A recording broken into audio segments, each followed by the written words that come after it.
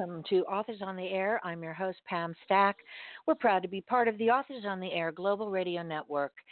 For those of you who have children listening, please get them away from your laptop or whatever you're listening on. This is not a conversation for little ears. My guest today is one of the people who I love the most in my whole life, both as a person and as a writer. Joe Clifford started his life off, or part of his life in the 90s, as a homeless junkie, but turned his life around, went to rehab for the final time, and ended up getting his Master of Fine Arts from a school very near and dear to my heart, Florida International University, where he was in classes with Dennis Lehane and people like Les Standiford and others were his teachers. He wrote an autobiographical novel called Junkie Love, which he just updated. I wholeheartedly recommend this book to you. It is fiercely sad, fiercely raw, but fiercely funny as well. Joe's written quite a few novels. His most popular novel is called Lamentation, the beginning of the J. Porter series. His newest book is called Skunk Train. Welcome back to Authors on the Air, Joe. How are you, my friend? I'm good. Thanks for having me, Pam. You know, you're welcome here anytime you want, even if you want to just chat about everything or nothing. It's fine with me. I love having you here. It's nice to feel wanted. Thank you. You know, seems to me, I mean, I know you well enough to know that you are an artist with multiple talents. You've always been a reader. Even when you were homeless, you read whatever you could. But you also are a musician and actually have kind of a semi-band that you perform with occasionally. Is that true? Yeah, I mean, I still play music. I still write songs. I plan on doing another record one of these days. It's not for everyone, but I love it. It was my first real passion. Coming out of high school, I wanted to be a rock star, which I think is the most honorable job there is. Of course it is. Nothing wrong with that. So you live the lifestyle without being the rock star, and then decided to get sober and get straight and go to school to get your master's in fine arts. Did you like living in Florida? Oh no, I fucking hated it. Fucking could not stand Florida. I can't stand living anywhere. I mean, I'm not a happy person, and and I'm not happy now. I wasn't fucking happy in Connecticut. The problem is that wherever you go, there you are. Miami was particularly tumultuous because I went through divorce and I was starting that motorcycle accident. I mean, I feel like I rehashed the same fucking three stories, but I mean, it's pretty much drug addiction, divorce, and fucking almost dying in a motorcycle accident. And really all that stuff happened in Florida. There was a really bad relapse. There was a really bad accident. There was a really bad, those two were tied together, but a really bad divorce. My second wife was a fucking piece of work. And so yeah, it was fucking horrible. I mean, I can't think of a rougher 3 years, and that includes my time being homeless. Of course, that's probably hyperbole as well, because now that it's raining in January in fucking the Bay Area and I'm freezing my ass off, I remember being outside in this shit, and so that was pretty bad. I've had like 6 good years. I could tell you every good year I've had. I could name them. 8, 12, right? 16 was okay, and then I had 40 through 44. Those were the good years. And maybe 34 if you count before everything went to hell when I first started going back to school. That was all right. But yeah, outside of that, the rest of them have been colossal disasters. But you have had some highlights. You have 2 gorgeous sons that adore you and you adore. You've got a beautiful wife, Justine, and you had an absolute blast on your Italian tour, didn't you?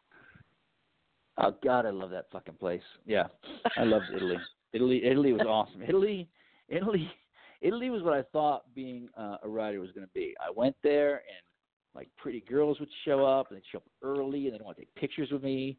And it was like 2 weeks of going to like readings, and the place would be packed, and there'd be radio interviews and TV interviews, and like famous authors had read my work and they wanted to talk about my work, and then people in the audience would know stuff about my work, like deep cut stuff, like symbolism on page 4 and the shoes on page 7 matching the paper being read on page 76. Stuff that you do as an author, you think no one is going to notice. You think no one's going to notice all this stuff, and they don't. And then in Italy, they really love American crime writers, and they have great coffee and beautiful people. And Marty was fantastic. He's the owner of Casa Serio. And, I was hoping to go back this year, but, it was during my wife's busy season at work, and last year kind of threw her for a loop. And so this year there was a kind of a moratorium on going anywhere. No Miami Book Fair, no Italian tour. Sanibel Island was canceled, so I've been pretty much housebound for several months now and kind of losing my mind. Wow. Well, Joan and I were looking forward to you coming down to Sanibel Island for sure. That was going to be a highlight, but I'm sorry it was canceled. But with with Tom all DeMarchi the crap says it's on for next year. He says it's on for next Pardon me? year. We're doing it. Tom DeMarchi says it's on for next year. I don't know if I'm supposed to say that yet, but according to Tom, it's a go. So it'll be happening next year. So I'll be in Sanibel Island, and I can't wait. That'll be great. Should be great. It'll be great. It'll be loads of fun, and it's 20 minutes from where I live, so that'll be even better. Even better. Yeah. Since you've had your kids, does it change the way you want to write? Does it influence anything in your writing, Joe? That's hard. I mean, I would like to say that having kids and this kind of switch went on, and I became just like a nicer person or shit, or I saw the world in a different way, and now I see puppies and rainbows and shit. I don't. I mean, I still see the same world I've always seen, which is you're wired a certain way, and that's how you're wired, and that's how you're wired. I mean, I take my job as a dad. It's the most important job I have. Because someday I'm not going to be here, and my job isn't to be their friend. My job isn't to be their pal. My job is to teach them the things they need to know before I'm gone, so that when I am gone, they can survive this world on their own. That said, my views, my life philosophy, my attitudes don't really go in line with a lot of people. I don't give a shit if they swear. Like, they can swear around me all they want. I don't care. Like, it's a fucking word. Like, I don't being a decent person, what matters more. It's, you have all these, like, the people I grew up in my hometown. These fucking Christian people, right? That are against gay wedding or something. Like all these things that have nothing to do with morality or decency, and that's how I was raised, right? Because that's the world I grew up in. And I don't want to raise my kids. I mean, my mother was, she's a fucking living saint. Well, she's not anymore a living saint because she's dead, but she was a wonderful woman, right? But she was still immersed deeply in that evangelical shit. And I don't, how I grew up in that town, I don't want that for my kids. I want them to be authentic. I want them to be genuine. I want them to be, with compassion and empathy, and not learn to hate, and not grow up fearing the other, and not growing up, hating things because they're different, or, understanding that it's a big world and everyone has different ideas, and I don't have to like this person and they don't have to like you, but we have to share the fucking planet. So, like, let's come up with a few rules to get along and try to be decent to each other. Be kind. Right. In the words of Frank Turner, be more kind. Right. Kindness costs nothing. So, yeah. I know that you get a lot of flack. You get a lot of flack on Facebook and other social media sites because your kids cuss. I think it's kind of funny, and I've never really cared, about. I've never really cared. Words are just words. It's how you use them. So if you're mean to someone, you don't have to curse to be mean. So you're right. It's just a word. It's just a word. Yeah. Who knows? I mean, everybody has. I mean, everybody. Yeah, it's the line, right? Everybody's the hero in their own story. Everyone thinks they're doing the right thing. Nobody wakes up trying to do the wrong thing, except I've always said Dick Cheney. He wakes up, I think, and knows he's evil. But everybody else, right? They wake up and they try to do the right thing. They really do. Like, even the asshole we got in office now. I think in his mind he thinks he's right. I don't think he wakes up going like, oh, I'm gonna be a shitty person today. Like, he's trying to do the right, which that's the scary part, right? Is because everybody's trying to do the right thing, and we all have different ideas of what the right thing is, and then you let us loose here, and you say, okay, let's all mix and get along and mix and mingle and do these things, and we'll walk around here, walk around there, and you're basically, it's like putting a bunch of fucking bees in a jar and shaking it, right? And then everyone everyone has stress. Everyone's life is hard. And I was driving on the road, and somebody was behind me yesterday, and I didn't go right on red fast enough, right? And the guy's, arms are going up in the air. And one of these days, like I'll stop the car and fucking get out, and that'll be it. Who knows when that day is going to be? Because like we're all like that. We're all fucking high strung and so much pressure to live, and it's hard for everybody. So it is. I don't know. Even if you have the cheeriest outlook in the world, it's still hard for everyone. I agree with you on that. I don't trust those people. The live, laugh, love people. Live, laugh, love, and they got all this fucking positive affirmations hanging on their fucking wall. I don't. There's no fucking way any of you is that happy. I just don't believe it. I don't. Not if you're paying attention. How could you possibly be? Well, and that you just said it though. The ones that, if you're paying attention, you have to have some amount of awareness of what's going on around you. I want to go back to the Italian tour because Lamentation in Italian was one of your highest selling books, wasn't it? Yeah, that was great. Yeah. I want to go back to the Italian tour. We can talk about the Italian tour the entire time today. That was the fucking best 2 weeks of my life. I knew it at the time it was happening. I was like, I knew it was fucking something special. It was really fun. Yeah, it sold well. I know that you did a lot of press.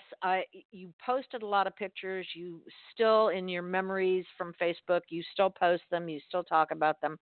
So I'm glad you had that good experience. I want to talk to you about Skunk Train because this book feels a little bit different than what you've written before, but it isn't really. It is getting back to maybe more noir than Lamentation to me was not. Lamentation was not noir at all, in my opinion. But this one feels like it is. Was that your intention? Well, I wrote those two books at the same time. I wrote Lamentation and Skunk Train at the same time, and then I had to pick basically which book to start my career with.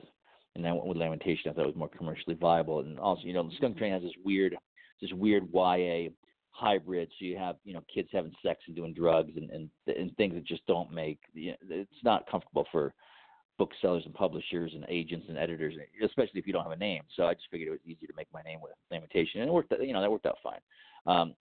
In a lot of ways, I think Skunk Train's a better book. I think it's a harder book. I think it's more involved. I don't know if I'd say it's more noir. I think it's more layered. Lamentation was a simpler sort of direct approach, a story, two brothers, and we had the first person point of view, and so when you have that, you're not, I don't know, it's more streamlined, the process, I think, where Skunk Train is multiple points of view, third person, and just technically, there's more plot, there's more twist, there's more. Skunk Train probably has more in common with my new book, The Lake House, that comes out with Polis in September than it does Lamentation, even though I wrote the two books at the same time. But also Lamentation and Skunk Train both have unlikable protagonists. The one that got away also has a quote unquote unlikable protagonist. If I hear one criticism more than any other, it's that my protagonists aren't likable. I don't write likable people. I don't know many likable people. I'm probably not a likable person. If you judge by my friends' wives' reactions to me, I'm not. I mean, there's some people are warm and cuddly, and I'm not that way. So, I mean, I've always found the losers and the fuck-ups and the ne'er-do-wells. Those are the people that interest me. I've gravitated toward them my whole life, and I just don't have much use for, it's great. If you can hold down 9 to 5 and you can do your job and you pay your bills and that whole thing, that's wonderful. The world needs more people like that. They certainly need less people like me. But I don't have much in common with them because that's not how I'm put together. I just don't. I'm not. So the stories I tell, the stories I find interesting are the ones where you have people who are sort of living in a life in extremis, right? Where they're on the fringe, they're on the edge, they're not. Their relationships are fractured. They're wounded. Right. Quote the great Russell Banks. Yeah. Your best friend Tom Pitts probably loves this book. Does he?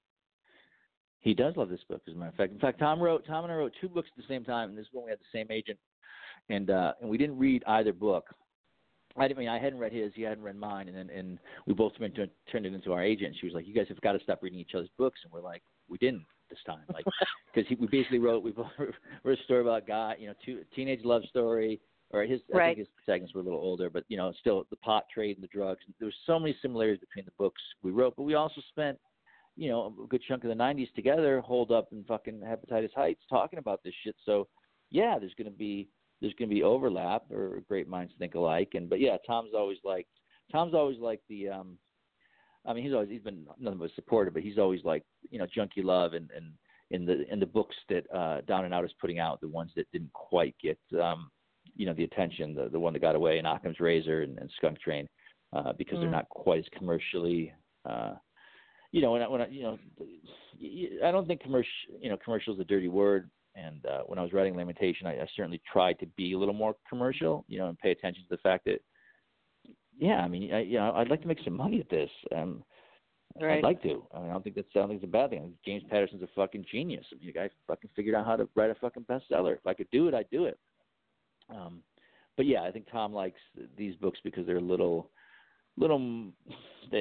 don't pay attention as much to audience response or viewer reaction, and that appeals to Tom's old punk sensibility, where it's kind of like, fuck everyone else, do what you believe, Right. And I've always kind of been a little more polished, I guess, than that.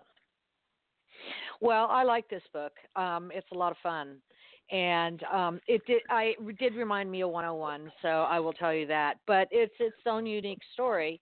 And so why don't you kind of give a little synopsis to listeners? It's the story of Kyle Gill. He lives up in the Humboldt Wilds, and I wrote this in 2010, so this was before pot was legal. And Kyle lives with his cousin Deke, who's about 10 years older than he is, and he's kind of his legal guardian, because Kyle's father, a famous Hollywood director, basically wants nothing to do with him. And that's the story Kyle's always been told. So what happens is Deke and his partner Jimmy come across some marijuana from their dealer, and there's 3 dead bodies inside, and they take the pot and try to make a quick deal. Turns out that's dirty cops buying the pot, and so everything goes wrong from there. And Kyle flees. He gets the money. Deke dies, and in the shootout with the dirty cops, and Kyle finds himself in San Francisco, where he meets Lizzie Decker, who's kind of the exact opposite of him, a girl from the right side of the tracks. So you got that sort of love story, and you got the cartel following him, you got the dirty cops following them, and you got Jimmy now on them, and it's really, and that sounds stuff. No, but if I had to describe it as anything, it'd be like Nathan Noah's Infinite Playlist, with drugs and shit, because there's a lot of indie pop music. There's a lot of, it's a love story. I mean, it's like Rocky's not about Rocky's a love story in it, and this is a love story with drugs and killing and shit in it. But it's a love story. It's a coming of age story. Bill Dunk's romance. It's a boy who is figuring out his place in the world and where he belongs and what he wants to do and who he wants to be. And the burden's placed on you by a society if you don't necessarily fit in, which that probably sounds a little familiar from what I was saying 5 minutes ago. Right. And Lizzie's story, and the Skunk Train. It's an actual train you can take, and it's an actual motel up north, but it's the novel. You're fading again. Northern California. Okay. Yeah, stay still because you're moving around and you're fading. I'm sorry. Go ahead. I'm not. Yeah, I'm. There you go. Trying not to breathe heavy because I have this fucking deviated septum problem. So the Skunk Train, anyway, it starts up in Humboldt and Southern California. So I wanted that to mirror, the trip to mirror not only, geographically, you're going. So yeah, that's the book, and it came out a couple weeks ago, available at fine retailers everywhere. There you go. You're right. There are a lot of layers to this story. There are a lot of characters in and out of the story, and it is not as straightforward a book as Lamentation. You've let me read Occam's Razor. Same thing. It is not a straightforward story, and I also have read Lake House, which is a very different book from anything you've ever written. And I hope that when the time comes, you're going to come back and we'll talk about it. But it was a phenomenal book, one of my favorites that you've. And I've read everything you've ever written. So. Well, thank you. I thought it was going to be. I wrote that book on a high-speed train in Italy. I thought that was going to be the book that was going to catapult me. I sent it to a very big agent at the time who wanted to read it, and ultimately did not take it. And that was. I mean, your life is, you got all these things going on, right? And this confluence of events, and I'm in Italy, and it's still, the thing with my brother's still fresh. I think everybody knows about that. Right. And so I'm writing this book, and everything had lined up to be this moment where I was going to turn it into the agent. He was going to take it, and then I was going to get my money, right? That's how it's going to work, right? What am I going to do with all this fucking money as an author? But it didn't work that way. And so, the day I got that rejection letter, I was on the golf course, down the street, and my club over there, and I was with my buddy Eric, and we were just drinking beer, and I was like, pulled it, kind of on a whim. I was like, hey, dude, I got a book you wanted. And I was sort of surprised, he wanted to read it, because I didn't think he would. I mean, I didn't think I was on his radar quite as much as I guess I was. And so, but he loved it. He snatched it up, and it's coming out with Polis now, so that's awesome, because they're fucking doing great things. And yes, they are. They're in every, getting awards left and right, and getting the attention left and right. So, and he really, believes in the book, so that's great. So, you go from this horrible day where everything's going wrong to within a few minutes everything's going right, and it's sort of the life of the indie writer. Yeah. So we'll see how it happens with the Lake House. I love it. It's a domestic psychological thriller. It's very much cut from the same cloth as Mary Kubica and Wendy Walker and Jennifer Hillier and all these people you hear me talk about all the time. Emily Carpenter, because I just think women writing domestic psychological thrillers is all I read. It's all I read. It's all I care about. And it's what I want to write, and so I hope I can, punch my weight. Well, I will tell you that, I'm usually, I will tell you how I feel about your books, and when you called and told me the agent didn't take it, I had all kinds of nasty words about him, because I thought it was a fantastic book. Oh no, he's great. I know. I don't want this to sound bitter. Hold on. Last thing I want to sound like he read it, and he's a really awesome guy, and right. I'm tremendously grateful that he wanted to read it, and it just goes to show you that it's just how this business works. It's subjective, but it's also, you got to be realistic. Everybody's not going to love everything you love, and yeah, it hurt, but it hurt on a level that it hurts because we're sensitive people, and you put so much of something of yourself into these works, and when it's not received that way, yeah, it feels like a personal attack, because so much of you is personally in there. But I don't want to make it in any way sound like, no, the agent's fucking awesome. He's a great the agent is a great agent. There's no doubt about it. But I was still ticked off at him when you told me that he didn't take the book, because I think I'm the only one who encouraged you out of all your first readers, and I said, man, this is awesome. I read that sucker in one sitting. I love that book. Definitely, yeah, you were definitely one of the biggest proponents. But yeah, it's timing. It's where things go on, and you end up where you're supposed to be. And it generally doesn't happen where you're like, I'm gonna sit down and write the bestseller now, and here it is, and this is the time. It's James Patterson's a unique success story.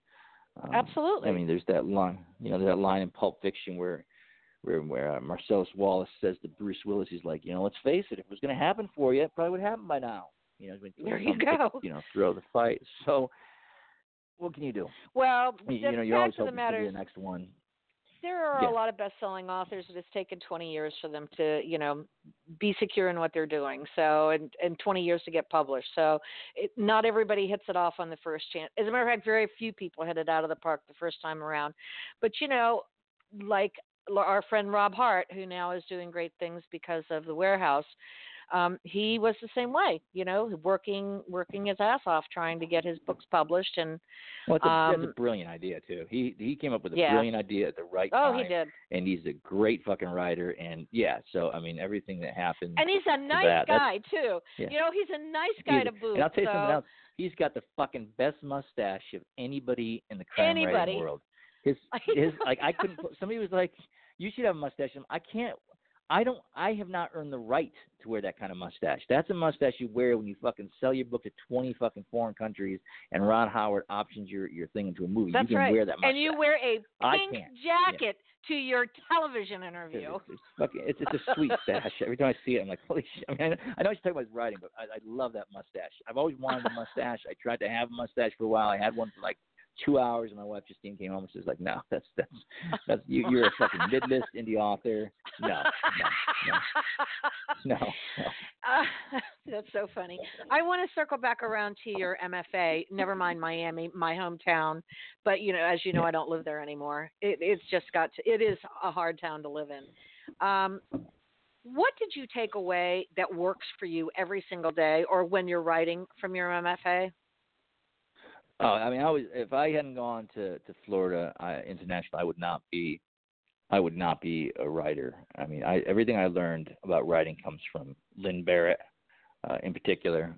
She's an amazing teacher. Her understanding of plot and her ability to convey ideas she's a genius. She really is. She somehow, because I had a very hard time with causality, and she found a way to get through my thick skull, because obviously, I'm not the easiest person to be around, and I'm a little obstinate, and I fought her tooth and nail, but she was great, and I owe everything to her. Florida International, they're the ones who were like, you know what, this literary fiction stuff you're writing, it's, about these two guys in a coffee shop who talk for fucking 87 pages, that's all nice, and you can write a pretty sentence, but nothing's fucking happening, it's not a story.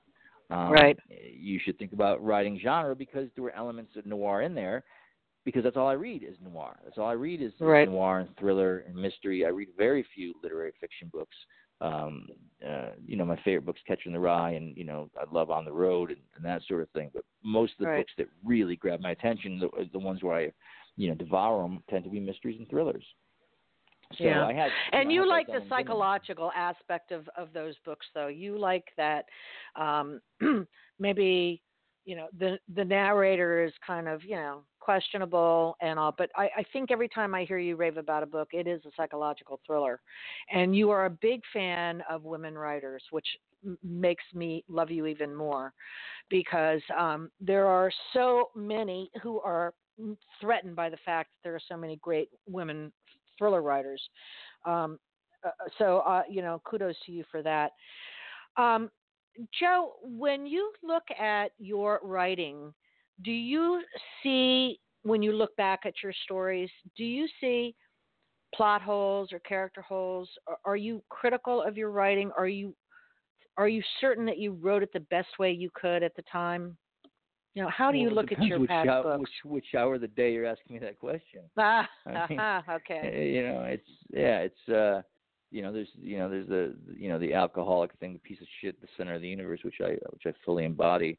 I vacillate between thinking I'm, the greatest living human being since Van Gogh or Da Vinci, and then think I'm a worthless piece of shit. And usually within an hour, I go to both those places. Mental illness is a horrible thing, Pam. It really is. I understand. And you have it, and it doesn't go away. And you can go to therapy, and you can take pills, you can take medication, but like being mentally unwell, which I've never really been mentally stable, that's just what you're working with. So, as far as plot holes themselves, I worked really hard. On plot. I used to think a plot was a dirty word, and then thanks to Lynn Barrett, I realized that people read for story, and all your little pretty sentences, nobody gives a shit. Like, Dan Brown's not selling billions of copies because he writes a pretty sentence. He can write a great plot, and that's why people read the books.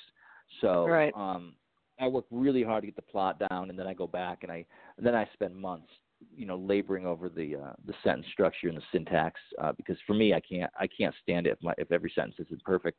So the thing that really will stand out to me is when I read a book later on in mine, if I'm doing a reading or whatever, reading an excerpt in the sentence that didn't get polished quite enough. That's what I'll notice more than plot holes or character holes, and it stands out because the rhythm, there's cadence, there's balance, there's a perfect sentence every time. You're not gonna get a perfect sentence for 300 fucking pages. You're not. But I strive to have a perfect sentence every sentence. So when I see one that went through and you're like, geez, that's clunky, that bugs me. That'll stick. But everything bugs me, Oh, that's true. Being a winner. It's just Joe being Joe, as I've told you Joe for years being now. Joe. Yes, as my myriad ex-wives would attest. I'm glad that you came back to talk to me about this and just to talk about things in general. I know that we've talked often about mental illness and all, but you also have a very debilitating injury, and I think that you've said it over and over again, and that compounds not having a really terrific day. Are you finding any type of treatment? I know you started some type of new treatment. Is it helping you at all? No. My bones are degenerating. It sucks. It sucks. I mean, it's exercise is really important. I can't exercise every day because something is breaking down. I'm going to see a doctor about hormones and all that crap. But yeah, I mean, I'm 50 years old, and like when you break your back and you shed you shed your pelvis, your gait's screwed up, so that affects this, and then you're never quite balanced right. And I've always had shitty posture, and I don't know. It's sort of terrifying how fast my body seems to be breaking down, because they told me this was going to happen after the accident, and I kind of was like, yeah. Somebody else is going to die. I'm not going to die. Yeah, it sucks. So I know work on that. Everybody tells you go and do yoga, and you're adamantly opposed to doing yoga, but you did write to me that you were meditating, which I had to laugh out loud about, because that's how desperate times we come. And they become so desperate. I actually fucking did yoga for fucking three months with those. Yeah, I've done it. I did it. And it's all right. It's not like it didn't do anything. It's all right. It's not the cure all. It's not like it's not yoga or fucking You're just too hyper for that stuff anyway. You're just too hyper for that anyway. I can't imagine you. Sweaty people. Pardon me? I don't be in a room full of sweaty people. They sweat. They smell. But I do like, the girls are pretty though. That's half the fun. You get to go there. When you're married, you can't do anything besides look. So yoga girls tend to be, it's something nice. But then you're that creepy guy in yoga looking at a girl, because I'm fucking 50, and I'm sure I'm not the most subtle, casting sideways glances. So there's nothing subtle about you, Joe. Nothing. No. That is social not graces. And, that's not in your lexicon for sure. Well, you can always. You can watch it on, but put that big screen TV to use and put some videos up there of yoga when no one's around, and sweat your ass off to the oldies, whatever you have to do. It's hard. Yeah, it's stretching. I don't have a lot of balance. Yeah. It's kind of goofy too. Well, all right. Tell everybody where they can find you on the web and in social media. My fucking Wikipedia page. There you go. My Wikipedia page. I was going to tell this story last week, because I have a new friend, Heather, who I met at BoucherCon. Heather Harper Ellett, who is another Polish author. And when she asked me who I was, my first thing I said to her was, I have a Wikipedia page, which she took as being like I was, being arrogant or something, or I was offended. But no, I'm just so excited to have a Wikipedia page. I feel as though it legitimizes, it makes it all worse. Because I'm a somebody, like I'm Nathan Hart Johnson. The phone book came, and there I am. You can't take that away from me. They can't take it away from me. They probably eventually will. But I do like having a Wikipedia page. So there you go. Name in Google, and you can find me. Yeah. There you go. Website and shit. Yeah. Yeah. Now, and Joe does have a website. It's just joeclifford.com. Yep. But go to Wikipedia, for crying out loud. I mean, give the man some love, and then tell him you went and looked at it. I do love Wikipedia. And then write me some lonely, a sad, lonely, broken down old man. There you go. Joe, I love you. I love you too. I hope you have a wonderful holiday, my friend, and we will be talking either sometime before the new year or shortly after the new year. For sure, I want you to come back. Thanks for being with me, Joe, and my love to Justine and the boys. Okay? Okay. I'll see you soon. Right. Okay, thanks, Joe, and thanks for listening, everybody. I hope you have a happy holiday, and thank you, Mom and Dad. I'll see you later.